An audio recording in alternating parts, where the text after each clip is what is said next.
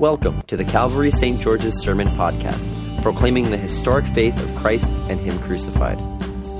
These podcasts are recorded and produced by the parish of Calvary St. George's in the city of New York. For more information, head to calvarystgeorges.org.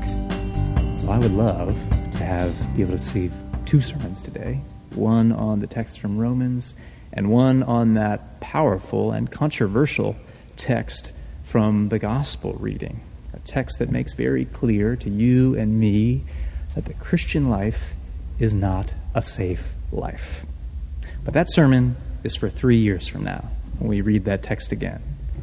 This sermon is all about the epistle reading.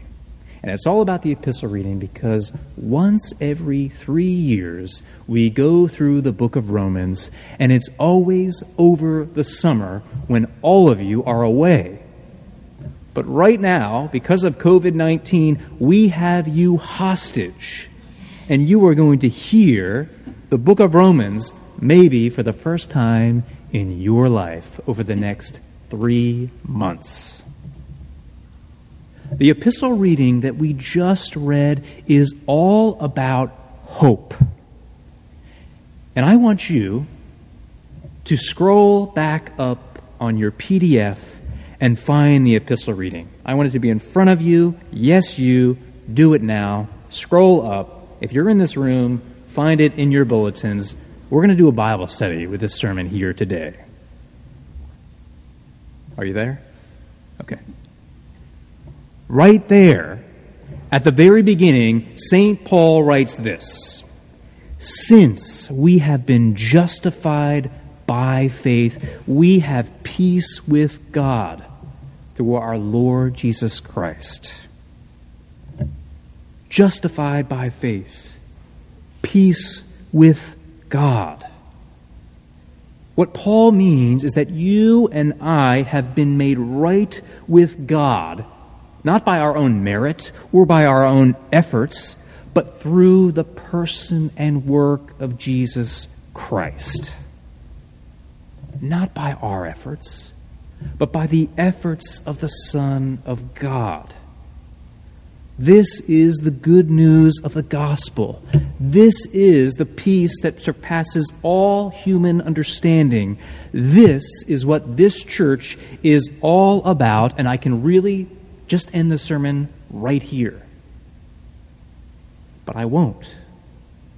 Because what is especially or equally or even more so remarkable about this text is that the announcement that I just read is unpacked in Paul's clarifying comments in the following verses.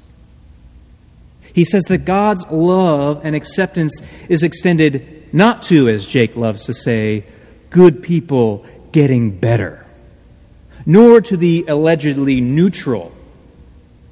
And if there's anything that we've learned over the past 3 weeks, it's that no one is neutral. But God's love and acceptance is given to the plainly bad, and even more to the implicitly or the complicit. Jump down to the bottom of the start of that second paragraph. "For while we were still weak, at the right time Christ died for the ungodly." When? Good people getting better? Neutral? While we were still weak, at the right time Christ died for the ungodly. Now, even before the killing of George Floyd, we did not like to think of ourselves as complicit in wrongdoing. But for Paul, the reality that God revealed His love for us while we were still undeserving is how we can be assured that God will love us no matter what.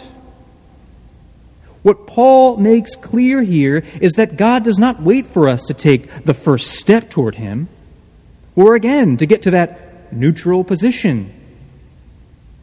The text says in verse 8, God proves His love for us in this: while we were still sinners, Christ died for us. Notice, God proves His love for us in this: while we were still sinners, Christ died for us. Friends, this is the good news, and it's too good to be true. As the text goes on to say, not many of us would die for a righteous person, but who of us would die for someone we find despicable? In other words, God is the friend who's come to our house before we've had any time to clean up the overflowing sink, the dirty floors, the unmade beds, and He still wants to be your friend. And just as this good news starts to sink in, because it's really good, just when you think, that's about all the good news I can handle, Paul gives us even better news. There's better? Yes, there's better. Scan to just after there's an asterisk in the second paragraph. We were enemies. We were reconciled to God through the death of His Son. Much more surely, having been reconciled, will we be saved by His life. If God has already made right what had gone wrong, how much more will He ensure salvation to those who have already been made right? If God has already made His enemies friends, how much more will He keep His friends friends? In other words, if God has already done the hard part, how much more likely is He to complete the job by doing the easy part?